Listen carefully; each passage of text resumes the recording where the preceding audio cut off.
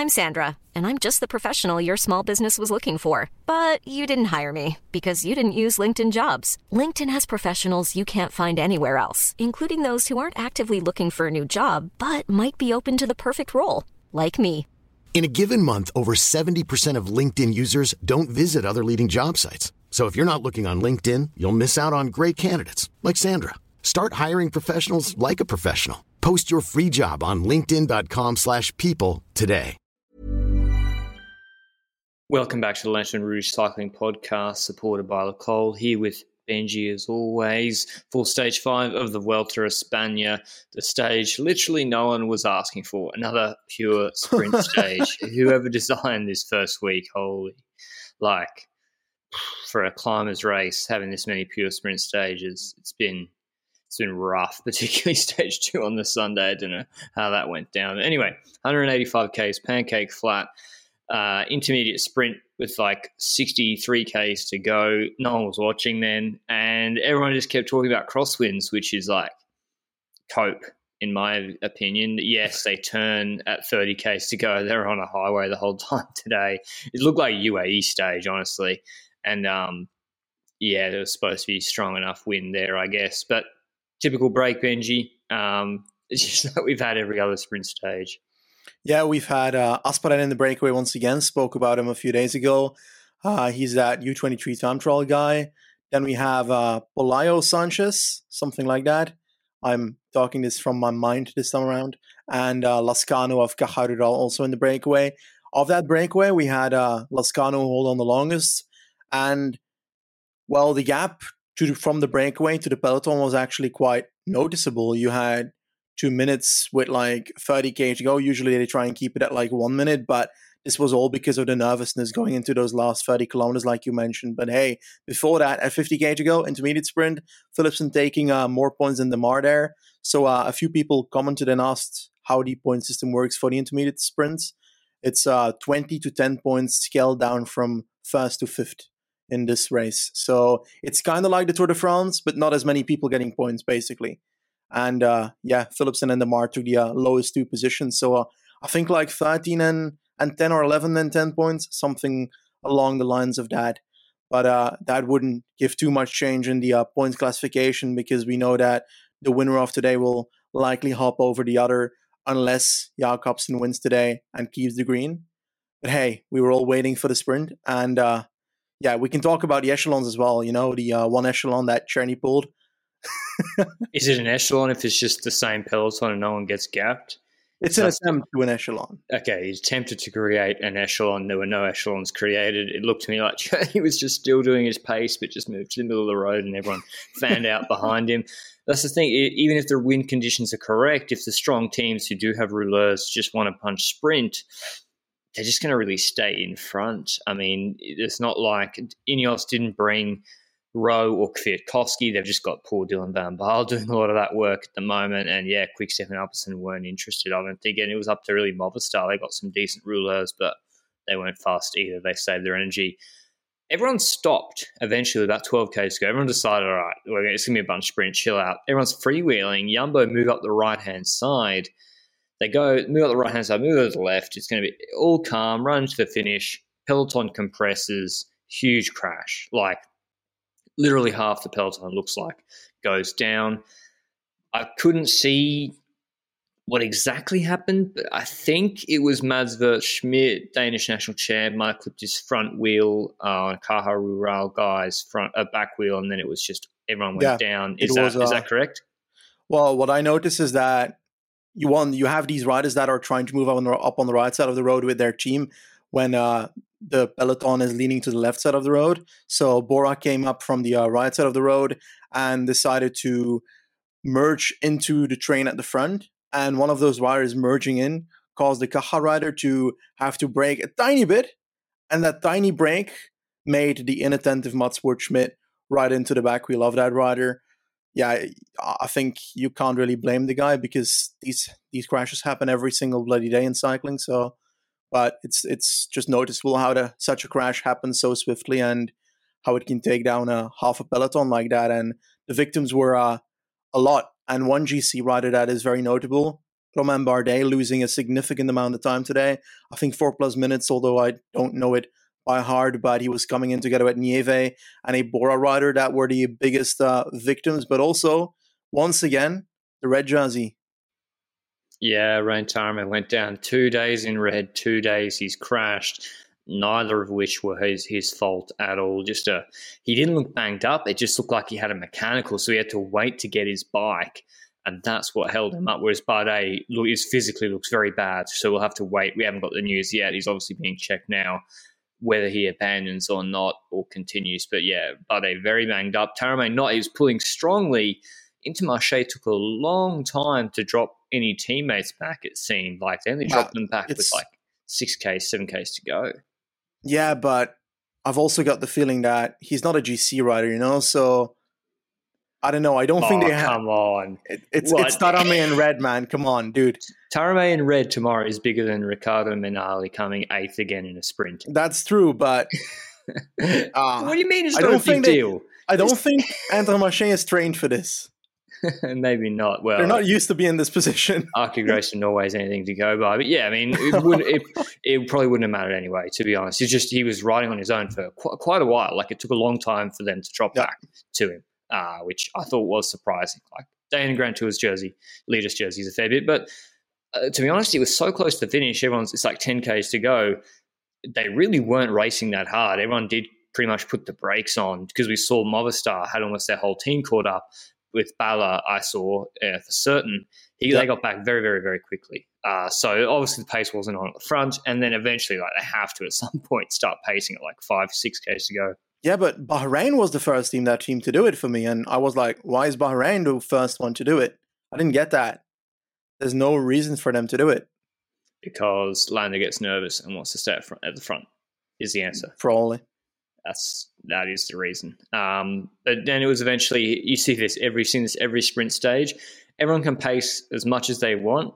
At the end of the day, it's going to be Dylan van Baarle bringing Egan Bernal up 1 and 2 wheels over the 3 kilometre to go marker. He's done it so well. They did it well at UAE Tour as well, I think, with Ganna. So yeah, Bernal always seems to be in front, except I guess Burgos where he crashed. But yeah, just a shame to see Tarame basically losing the jersey, whatever the outcome of this sprint. And Alpecin, better lead out today. I thought they had their numbers and their riders all together. It was De Koenig who, like, how would you rate the De Koenig lead out so far this tour, Benji? It ain't no Seneschal, Mirko, Lampard sort of quality lead outs or what we saw at the tour. I think it's been a bit average for Jakobsen, to be honest. Yeah, it's been a bit chaotic, to say the least, and it feels like Jakobsen has to do a lot alone. The stage when he had yesterday, he had to move up in a corner himself. It wasn't a rider that brought him to the front of the race. He had a rider bringing him to a position that he needed to be in to move up in the inside corner. But yeah, like compared to Mirko, who would actually control basically the outcome of the entire race, because a Mirko would be near the front. And I feel like they spent Czerny a lot in those echelons. And they kept on riding in, the echelon attempt, sorry. I keep calling it echelons, but was a single file peloton. And we had a lot of energy spent there. Perhaps he could have been more useful in the last few kilometers. Could have been an extra rider to keep De Koenig at the front. They tried to come up on one side of the peloton, but I feel like Alpecin just cut them off right on time for Alpecin to take a corner first, and that's how Philipsen was basically like in second position, ideally in the last kilometer, and I'll let you lead the rest in. Yeah, it's the same thing we've seen happening in previous stages. Philipsen, yes, he is on the front a little bit early. He is, just like Demar was the other day.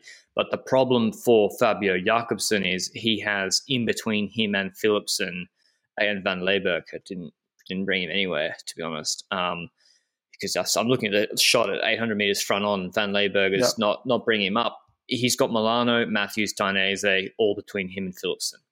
And the problem is when Philipsen jumps, it's weird. The FDJ lead out, Demar kind of got squeezed or everyone moved over onto Guarnieri's wheel and then Demar was in no man's land again. Philipsen switched on and switched off. Jakobsen's got those guys on Philipsen's wheel. When Philipsen jumps admittedly early, he swings to the left. He's got Dainese on his wheel. They let the wheel go just a little bit. They're never getting over him. So for Jakobsen to actually contest this, he's got to come around them and then move up, 5-6 bike lengths in the wind. Not able to. Philipsen holds on with a really, really long sprint. Impressive from him.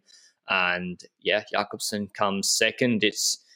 I did say it was good to see these guys are going back and forth, each winning stages. Jakobsen yesterday, I think the Alpecin lead out was better today. I think it's the best lead out in this race. FDJ, yeah, what did you see from Demar, Benji? Because he's come 10th.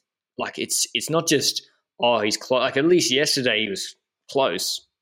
What happened again today? I feel like whenever we see Demar this year, not last year, but this year, with a terrain, and his terrain isn't able to bring him to a perfect position, he doesn't end near the front of a race.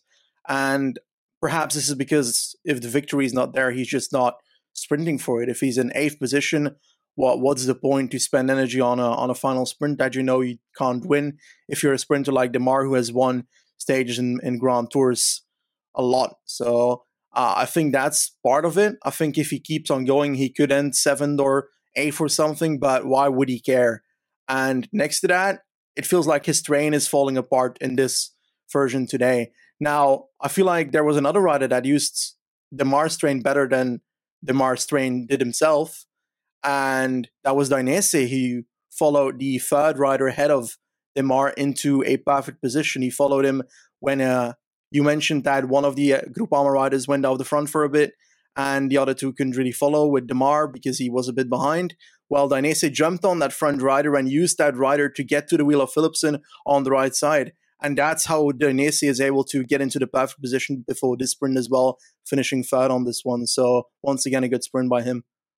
Yeah, so obviously Alpecin got it right this time. It was interesting to see how, just how Philipsen is so calm at switching on and off wheels at the moment, and how everyone's, I guess, not got the snap before the final sprint to actually jump onto a wheel. And yeah, the way he's surfing wheels at the moment, he's got a lot of confidence, Philipsen. And I guess the difference in the Tour de France is there's not that opportunity. It was like quick step on front. You're sitting on Cav, can't come over the top of him.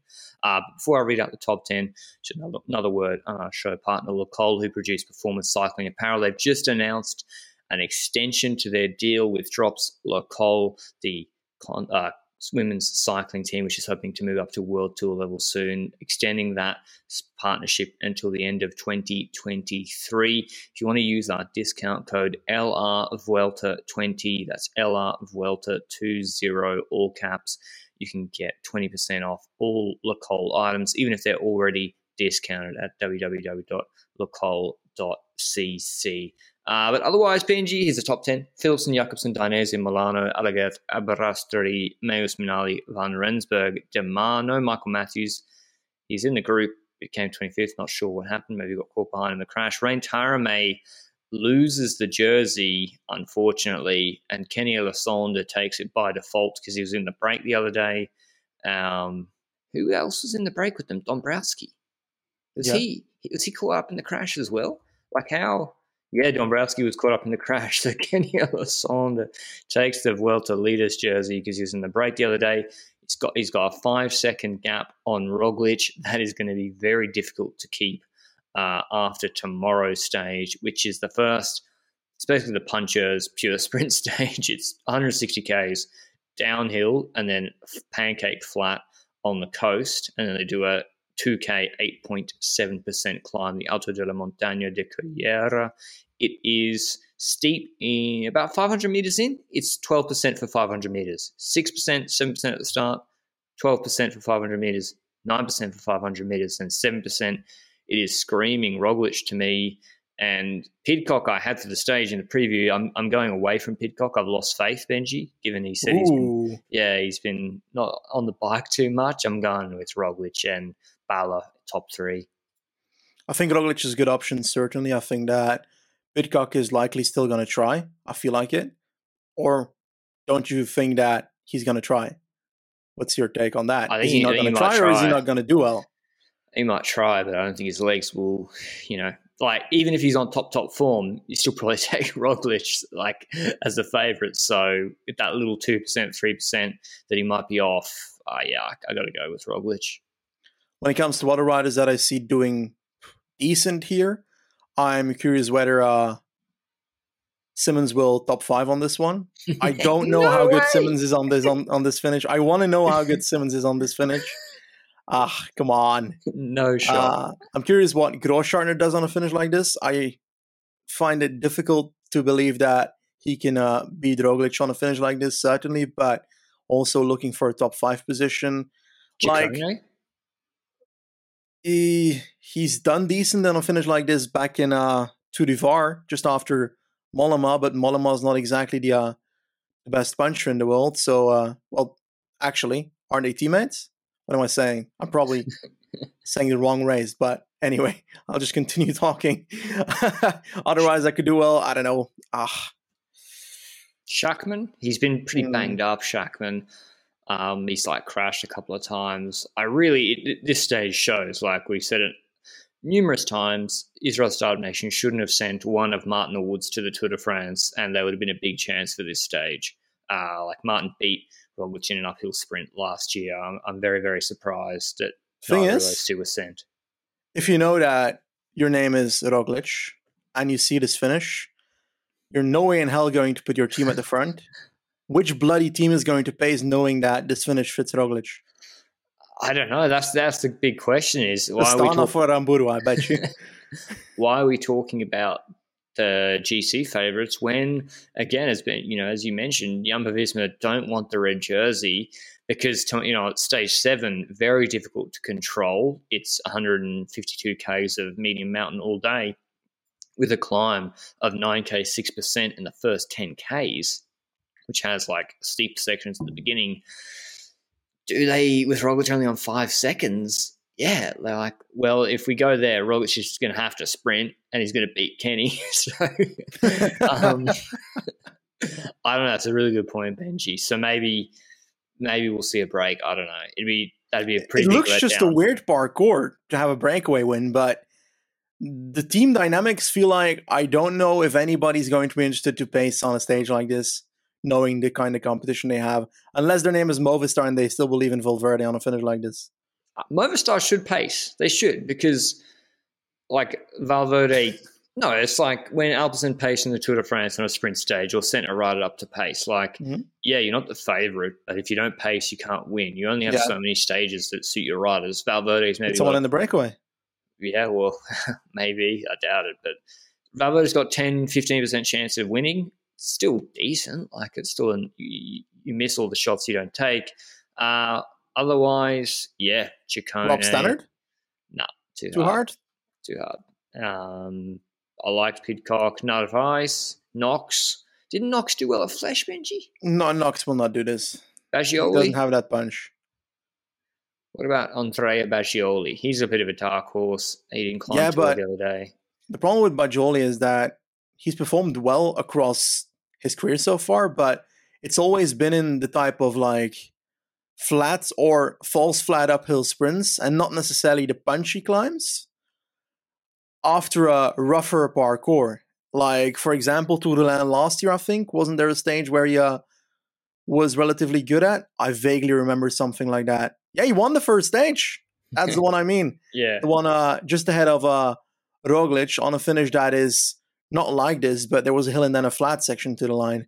And then this year, once again, Tour de l'Ain, I think the last stage, I recall him getting second in that, but that was more of an offensive stage where they decided to attack each other.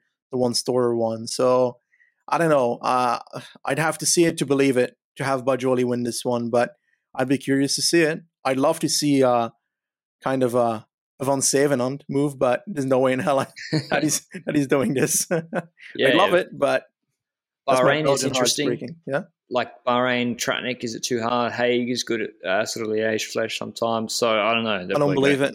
Yeah, they're going for Landa. I don't know. Probably will be a break win and our hearts will be broken once again. But that's enough on this stage in the preview of tomorrow. We'll, thoughts and tears for Rain Tarame, denied another day in the red jersey. And we'll see you with the recap of the stage tomorrow. Thanks for the call for scoring the show. Ciao.